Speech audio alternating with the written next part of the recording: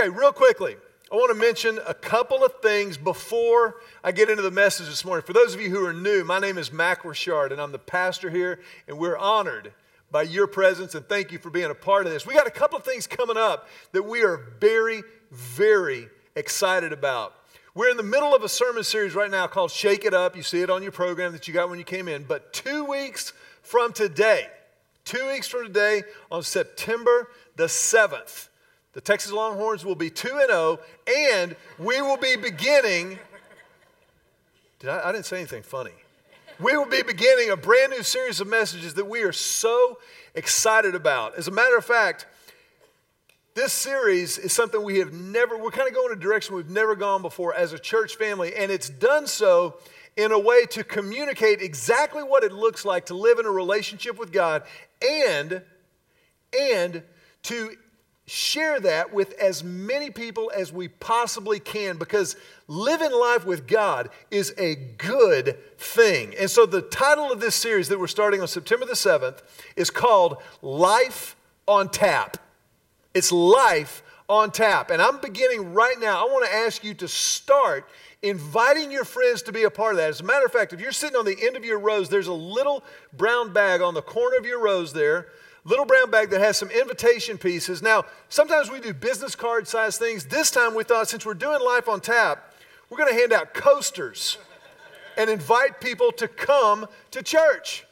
Invite people to church with a coaster that says Life on Tap beginning September the 7th. I want everybody in the room, please take about 3 of these coasters to hand them out to your friends this week. Somebody you work with, maybe somebody you see at the gym who doesn't wipe down the bench after they get off of it. You know they need the Lord, so whatever it takes. You might also be in a restaurant. You might be in another establishment where they serve drinks or something. Ask them if you can leave some of these on the table. Don't do it, as kind of a guerrilla warfare marketing thing, but ask them, is it okay if we leave some of these? Life on Tap beginning September the 7th. I'll tell you, this is really, really cool. Our graphic designer, a guy named Mike Woodard, did a phenomenal job on that. I think my favorite part is if you flip it over, it says, please enjoy church responsibly. I think those are words to live by. So that's coming up on September the 7th. But that's our opportunity as a church family, to invite and extend the love of God to as many people as we possibly can. Also, we are trying something that we have never done before, and it's months away, but the effort begins now. We want to host a South by Southwest interactive panel next March, and to do so, we have gotten the word out and have formed a proposal so that we can be voted on, and you can help us get voted on. People voting on the panels for South by Southwest Interactive in March is one of the primary ways that they determine what panels will be put on. And so in conjunction with Roy Spence and Jared Junkin of the University of Texas Longhorn Symphony, we're going to do a panel called Right-Brained Leadership starting at South by Southwest if we get enough people to vote for us. So what I need you to do is this afternoon, go to our Facebook page, go to our Twitter feed, LHCATX, and we will give you a link that will take you directly to the panel picker voting. If you've never been to South by Southwest, you can still vote. Is this a great country or what? And your votes will make a huge difference in whether or not we actually get to make a difference in the world outside the walls of the church. We are fired up about this thing. So tell all your friends you can vote. I believe once a day, as many times as you can, go in. You have to register real quickly on the South by Southwest panel picker page. Say that 10 times fast. But then you get to vote and get to make a difference in the lives of people who so far have never darkened the doors of a church. And that's pretty cool. Tell your neighbor, that's pretty cool.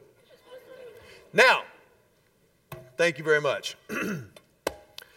Team spirit rises and falls with team unity.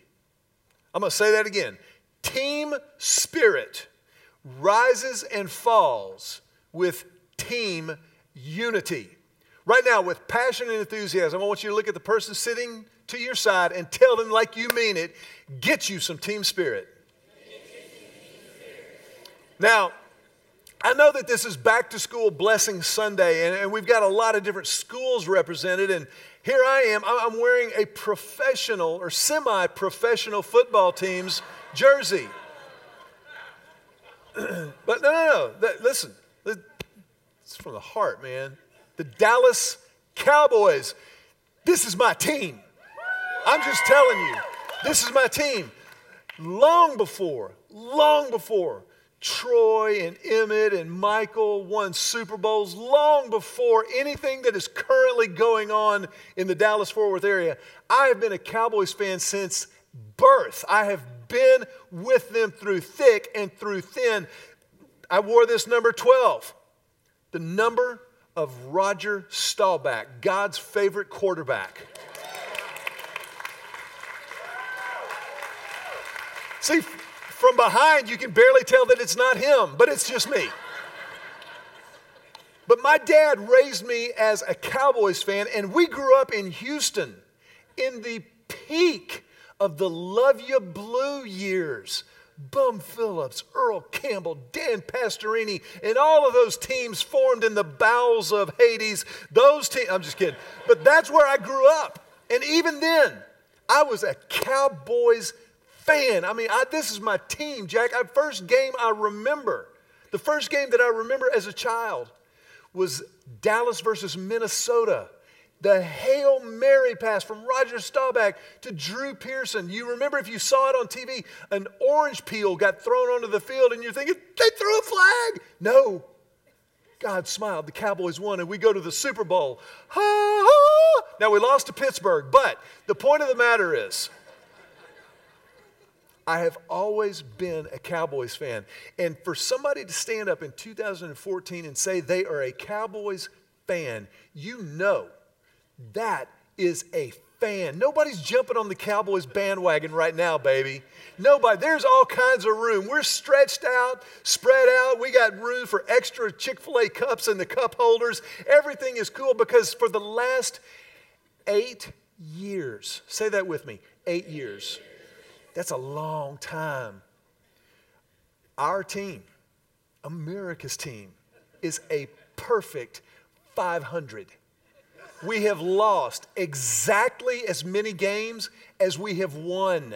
Now, some teams have ups and they have downs. They have ups and they have downs. My Cowboys are flatlined. But you know what? I have tried not to care. I've tried. I'll come home and Joseph goes, hey, Dad, the Cowboys are on. I say, I don't care. And I always kind of find myself gravitating back into the living room. I still care. They're still my team. I still want them to do well. I want somebody else to buy them. I want the Cowboys.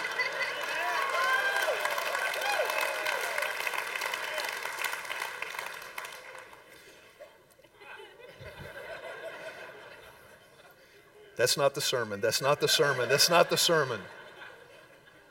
Team spirit rises and falls with team unity. Everybody being on the same page. Everybody fired up. Everybody committed. Last week we began this series of messages, Shake It Up, by looking at a statement that Jesus made in the book of Matthew, in Matthew chapter 5. He said something very, very common, but he said that this common element, this common compound would be highly uncommon.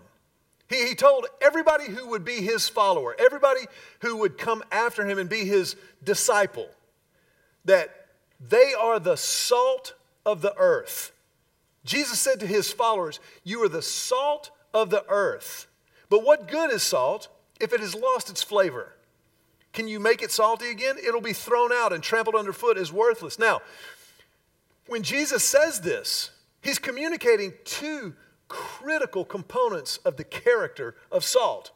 First of all, in Jesus' day and age, salt was used as a preservative. It would allow meat to last longer. This was long before Frigidaire and Sub-Zero. They would have, meat, beef, or fish or something like that, and to make it last longer, since they couldn't refrigerate it, they would salt it, and the salt would act as a preservative. So The first thing Jesus is saying is if you're the salt of the earth, you are here for preservation.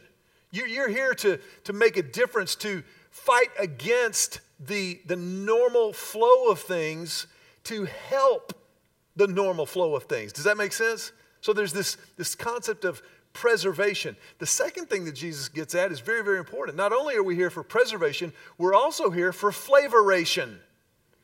Preservation and flavoration. We're here to flavorate the world. Now, some of you are thinking, that's not a word. You're new. We make up words around here all the time, but that communicates, doesn't it? A certain degree of flavorosity helps every single meal.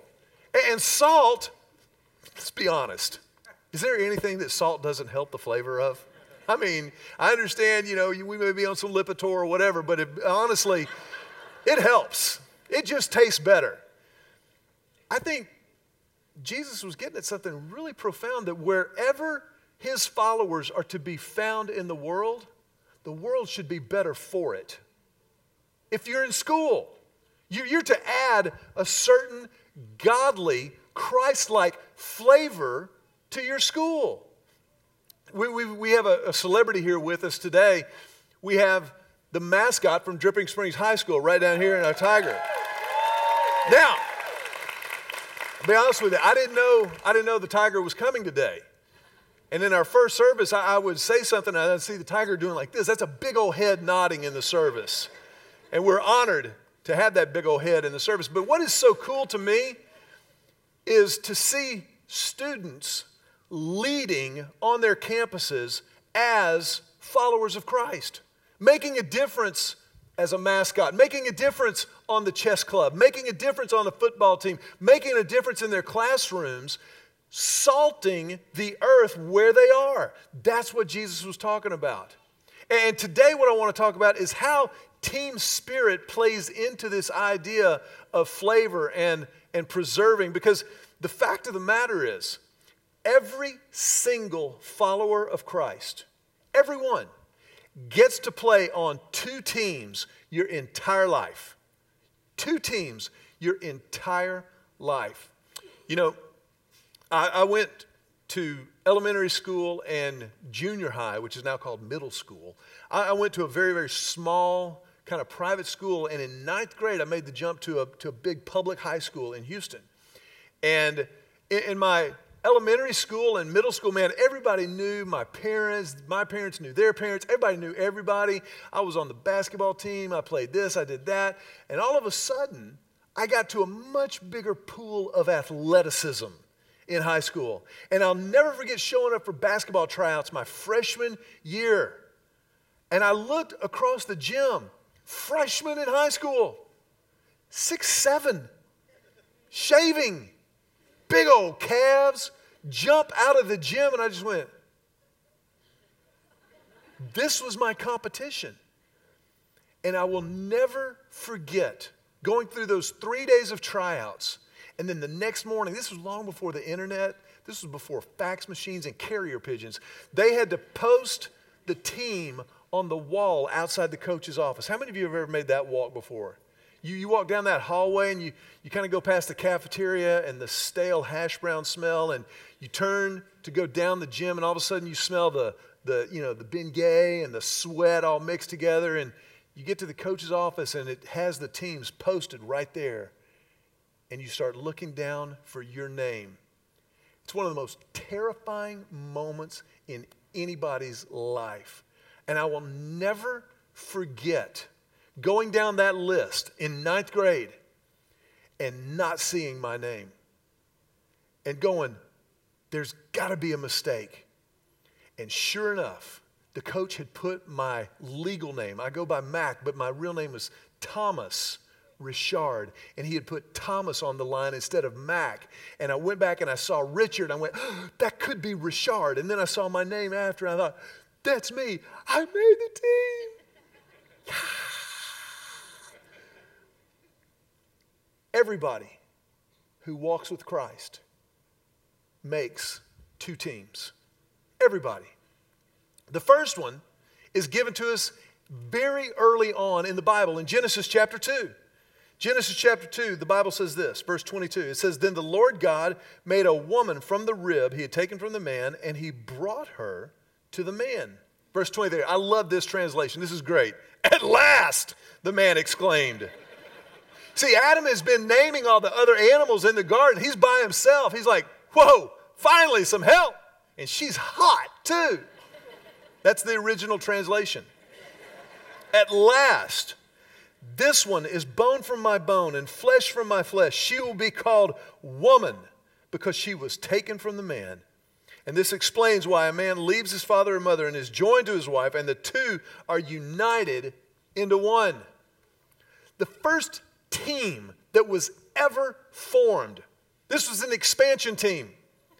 Before any organization came to be, before God said, you know what, we need a government, we need a business, we need a school, we need a church, before any other team was formed, God supernaturally determined the need and the opportunity to form the team of a family. That's the team that we get to play on. Now, some of you right now, I know, some of you are thinking, Mac, you did not ride to church with the people I rode to church with this morning. I don't know what it is. There's something about going to church that gets in the way for families. There's something that happens. There's like, there's kind of this spiritual struggle that goes on. And for some reason, sometimes, not always, but families freak out on the way to church. And they're driving to church and the kids are, and if I have to come back here, I will take you out, so help me, sit down. And then we get to church. Hello, brother. Yes, sister. Yeah, a beautiful day in the Lord. Yes, this is the day that the Lord has made. Be quiet and sit there or I will, so help me. Man, I know what that's like. You know what that was right there? That was the laugh of recognition, just for the record. You know what I'm talking about. But the fact of the matter is, the family team is a gift from God. It is a privilege. It is a blessing to be on that team. Now, I remember thinking as a kid, why would God, if he's supposed to be so loving, give me the parents he gave me? And sometimes that's kind of a funny thought. Sometimes it's not.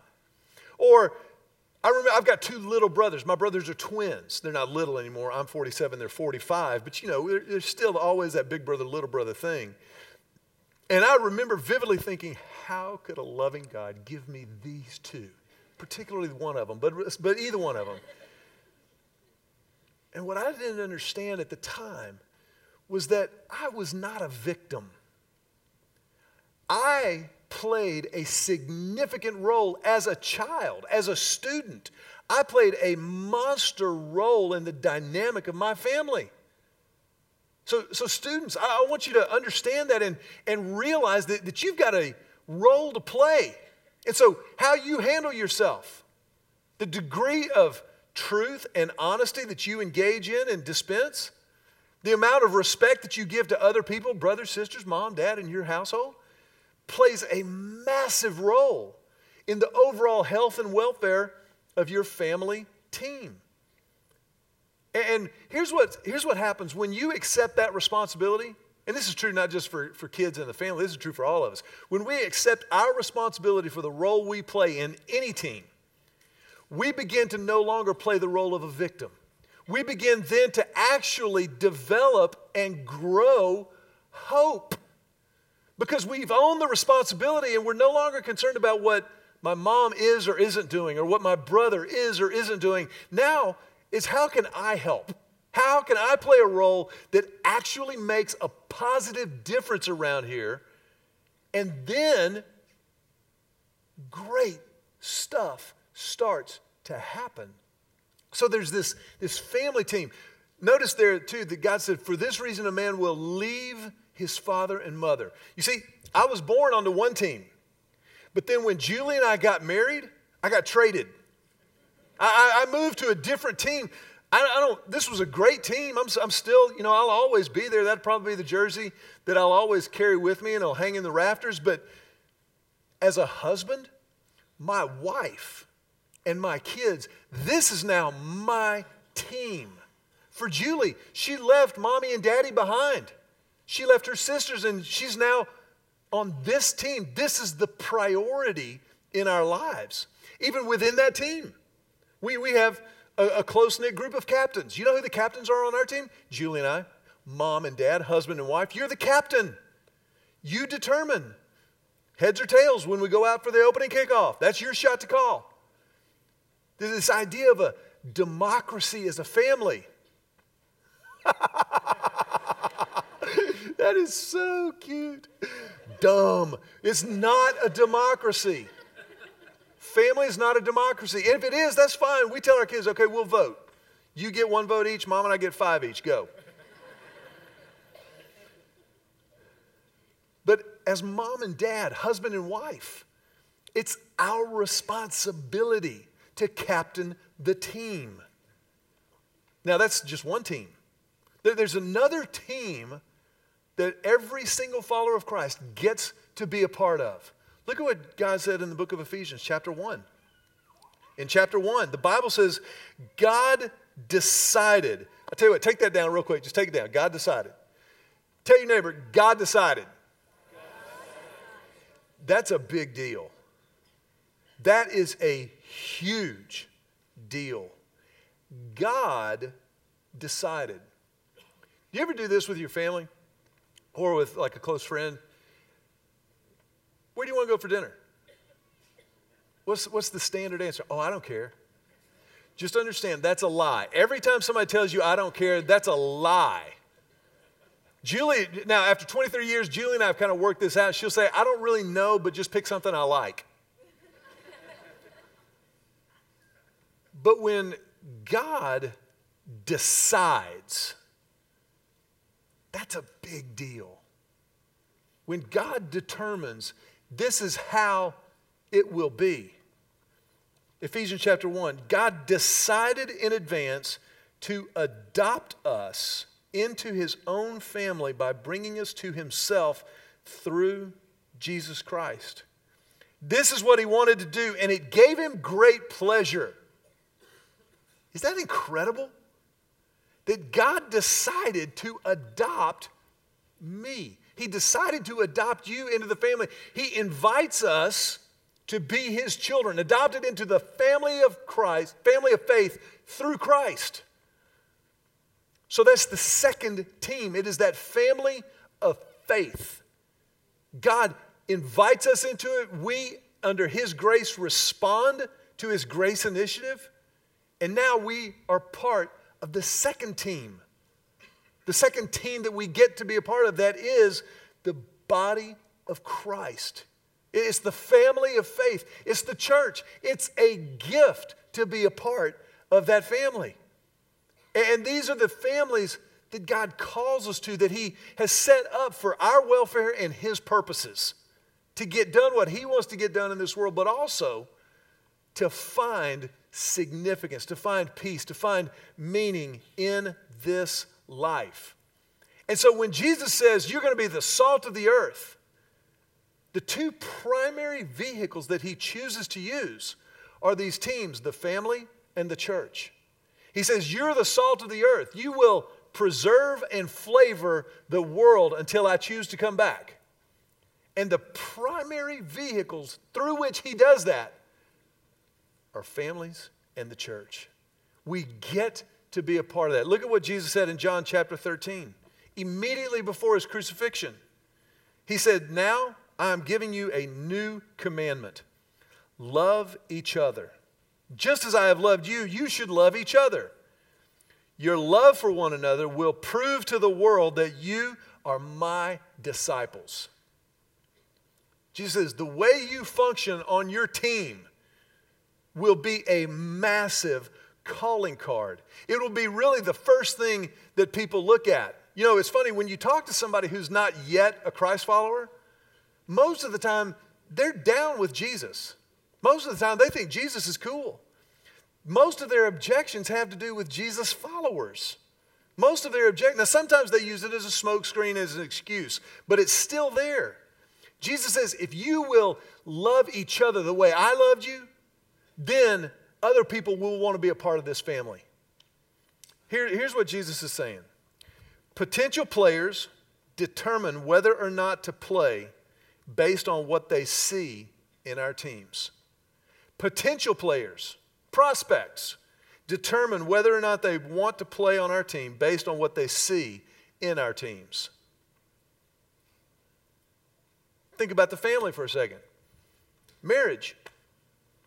When people see Julie and me out at a restaurant or hanging out somewhere, they ought to look at us and go, man, those old married people are actually still like each other.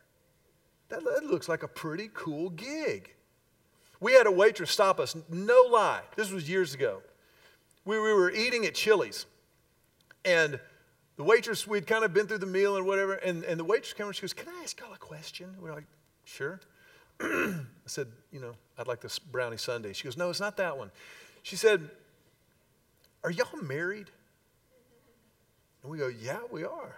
She goes, we just had a bet back in the kitchen because y'all were laughing and talking to each other. The only people we see laughing and talking to each other are people who are dating. Married folks just sit here and stare at each other.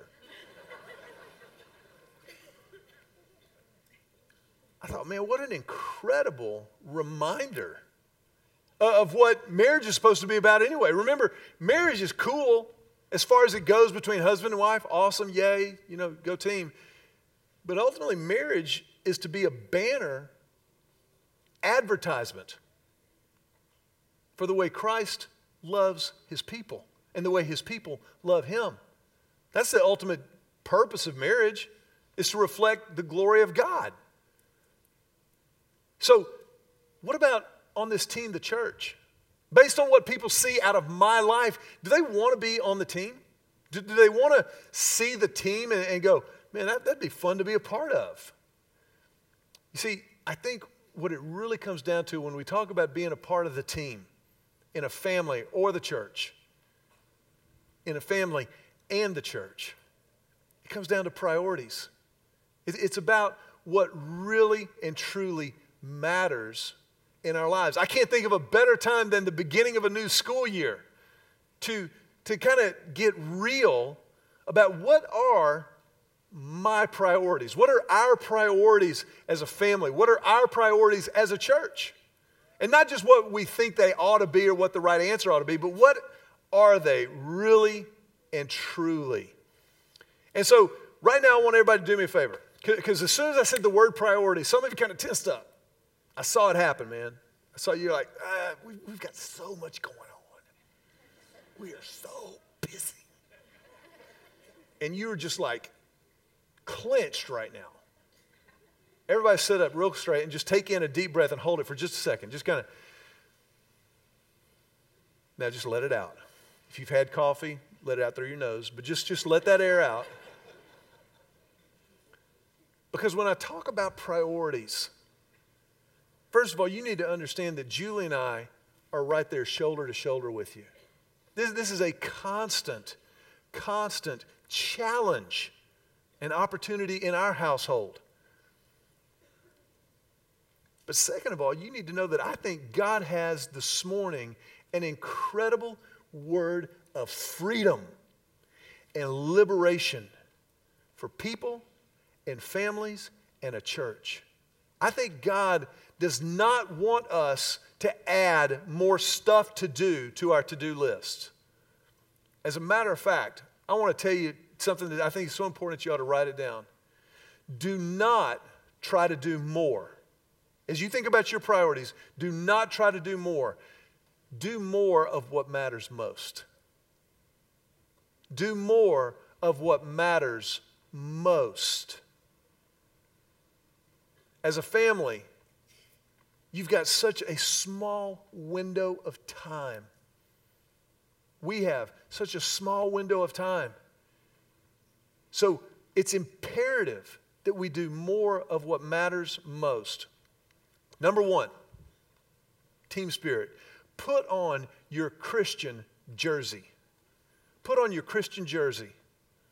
Let people know what team you're on. Now, I'm wearing a Roger Staubach replica. I never completed a full season in the NFL. That's not that funny. But I could buy the jersey. I could buy the jersey and put it on. I'm a fan. Woo! Let's go 9-6. Progress. But as a follower of Christ, there are a couple of ways you put on the jersey. Number one, be baptized. When a person has come to faith in Christ, they signify that faith. They put on the jersey by baptism. Now, as soon as I say the word baptism, as many people as there are in the room, there are about that many perspectives on what baptism is really all about. But baptism biblically is just a statement of faith. It's an external symbol of an internal commitment that's already been made. Now, if you were baptized as a child, as an infant, that's cool. That was your parents' decision to say, this kid matters. We're going to try to raise him right. God help us. Here we go. That's great. But biblically, baptism is your jersey as a follower of Christ. Baptism is where you say, this is the team I'm on. And you are dunked under the water. You come up out of the water. And you're part of the team. Repeatedly throughout the Bible. In the book of Acts alone, there are over 14 instances of people believing and being baptized. They believed and were baptized. They believed and they were baptized. He believed and was baptized. It's an opportunity to put on that jersey. The second thing that you do to put on your jersey as a team member is you be a church member. Join a church. Be a church member. Say member. Member is a big word. Now, it's kind of common to us. When we think about membership, we think about being on the roll somewhere, maybe joining Gold's Gym or CrossFit, whatever. But to be a member of the church is a biblical mandate.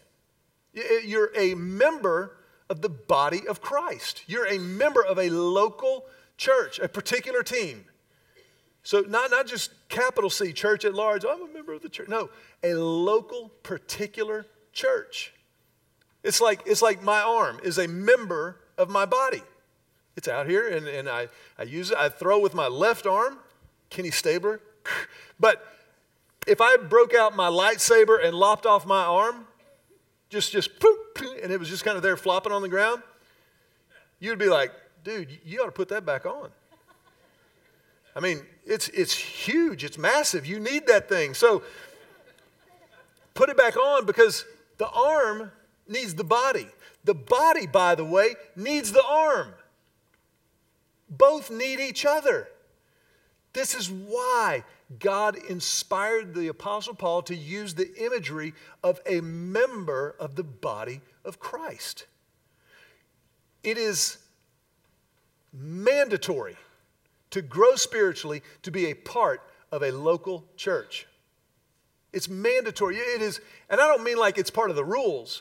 I mean like it has to happen. Our faith is individual, but it's never to be private.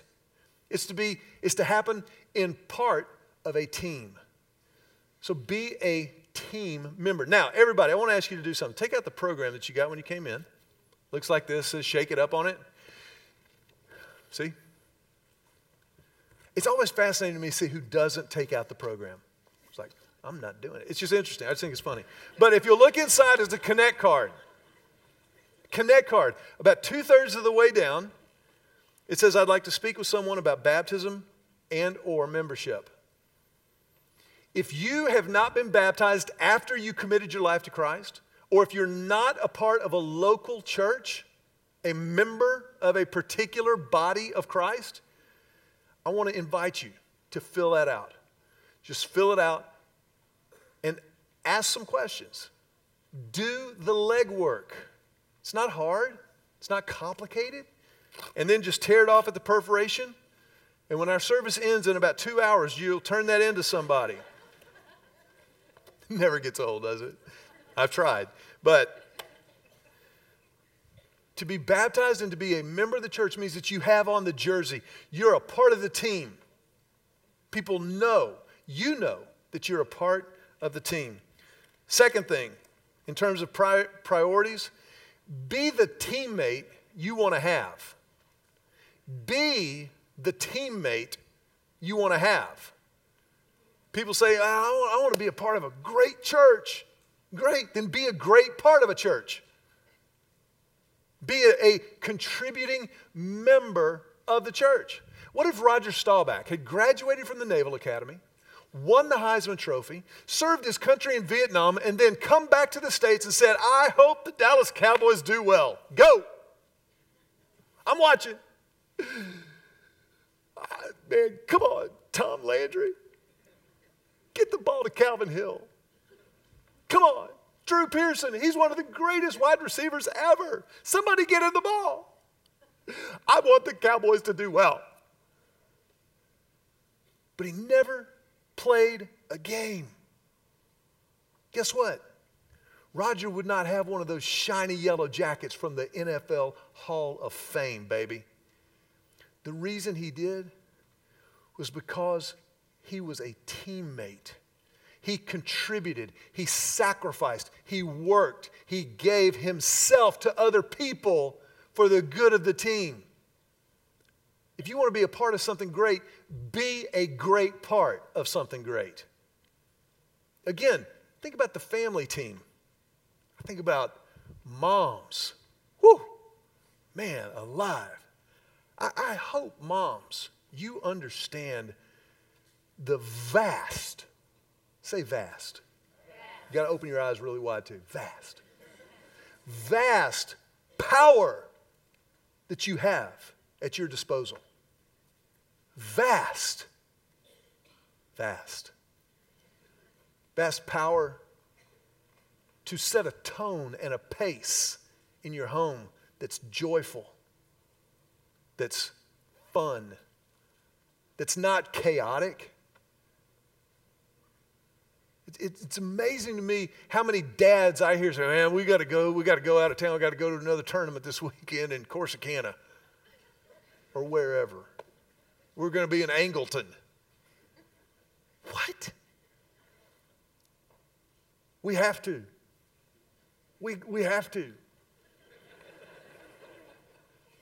Tell your neighbor right now, and I'm dead serious about this, tell them right now, no you don't. For some of you, you just thought, wow. You don't. You don't have to. What really matters? Are you doing more of what matters most? Or are you just going with the flow? We talk to our kids and we pray for our kids about peer pressure. I hope they don't give in to peer pressure.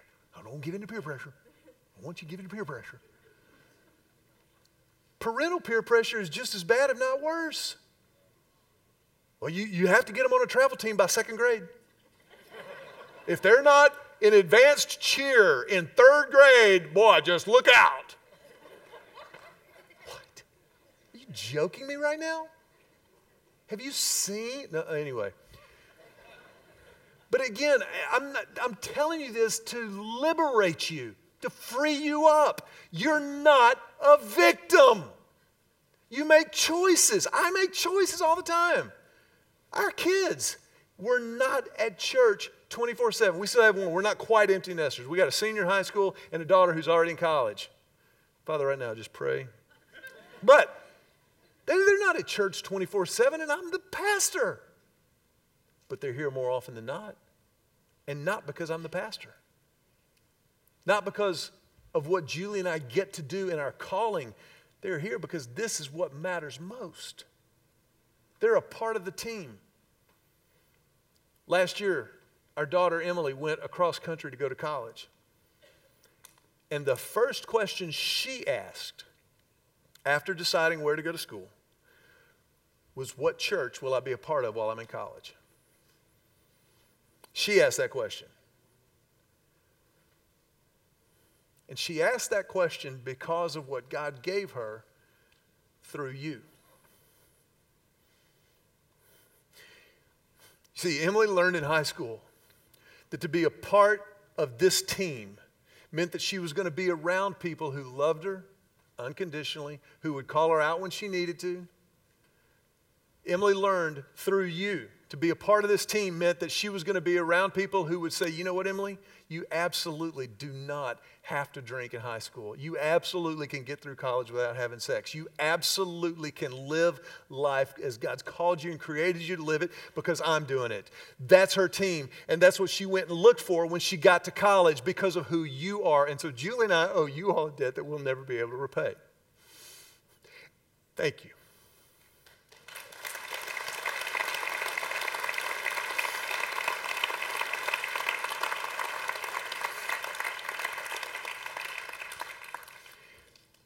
But it was a priority in our home. And parents will say, well, I don't want to force them. Guess what? It's what we do. This is who we are. This is what we do. You're a part of the student ministry. You're a part of the children's church on Sunday morning. You're a part. This is what we do. I remember when I was in high school, first formal I ever went to, I was a sophomore in high school, just got my driver's license. I was bad to the bone. I was going to a formal, and I remember telling my mom as the week approached, I said, you know, Mom, probably not going to be at church on Sunday morning. You know, it's a formal, so it's late night. Probably won't be home, so I'm probably won't be at church. And my mom, all 5'3.5" of her, wheeled around, and she pulled her glasses down her nose, and she went, really? I believe you will be at church on Sunday. I said, Mom, come on. I mean, she goes, no. She said, Mac, this is what we do. Now, my mom was a single mom with 3 boys by herself. She didn't yell at me. She didn't scream. She just said, no, we go to church. We're a part of that. It's a part of us. It's a priority. And I remember looking back at her when I was 16 years old, and I said, Mom, thank you for your wisdom. Thank you for showing me the error of my ways and teaching me the importance of church. I didn't say that. I didn't. I'm sure I said something like, oh, Mom, come on, I'm going to be out late. Come on. She's like, no, you're going to church. She didn't yell. She didn't scream. Never got heated. She said, that's a priority. And so I knew that it was a priority. Third way to be a part of the team is to show up for team meetings to prepare for the game. Show up to team meetings to prepare for the game. This is a team meeting. This is not the game. See, a lot of people, especially in America, we think that, you know, being a Christian means I go to church. And going to church is important. I'm talking about that. But this is preparation for the game.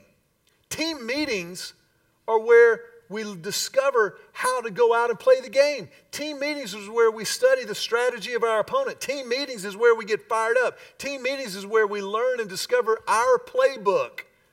Team meetings is where we get equipped and prepared to actually go play the game. And the game begins when we walk out those doors on Sunday morning. But the team meeting matters. The team meeting matters. It matters because the team matters. The team is the family. The team is the family of faith. The book of Ephesians, chapter 1, says that God has put all things, say all things. God has put all things under the authority of Christ and has made him head over all things for the benefit of the church. And the church is his body. It is made full and complete by Christ, who fills all things everywhere with himself. Made full and complete in the team. Team spirit rises and falls with team unity. Team spirit is about so much more than just wearing the right jersey. Team spirit is understanding that God has decided to adopt us into the family of faith. I want to ask you to bow your heads for just a moment. And in this moment, I want to ask you, if you will, to not be moving or stirring around so as to not make a distraction. to not get in the way of what God wants to do in this moment. But if you're here today and you have never stepped into that fullness, that completion that Jesus offers, then we as a church want to give you that opportunity to begin that relationship, to join that team of the family of faith, to make that the central priority of your life. So if that's you in this moment, I want to just invite you right where you're seated to pray silently. Just talk to God. Just silently say, Jesus, I need you. I give you my life. Jesus, I know that you died on the cross, and I choose to believe that you did that for me.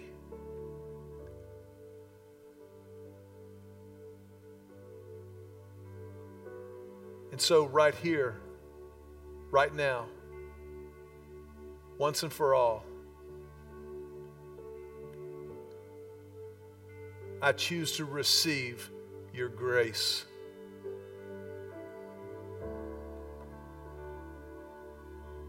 And I give you my life completely, once and for all. I pray this prayer, Jesus, in your name.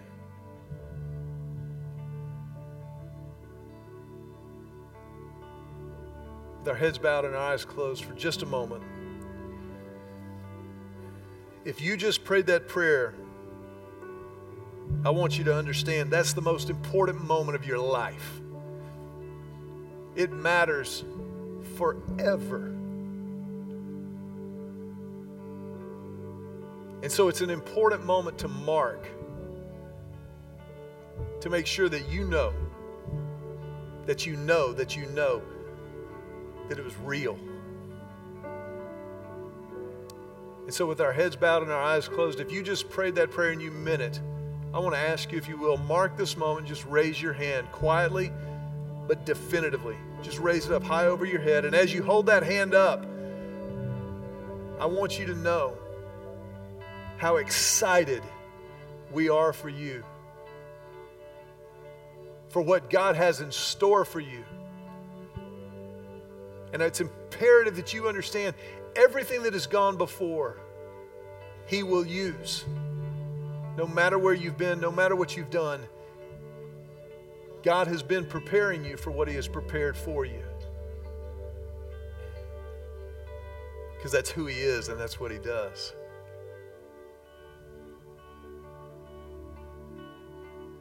And it's an important moment for us as a church, as the body. And so we celebrate that with you. And we'd like, as you put your hand down, to put our hands together and tell you, welcome home.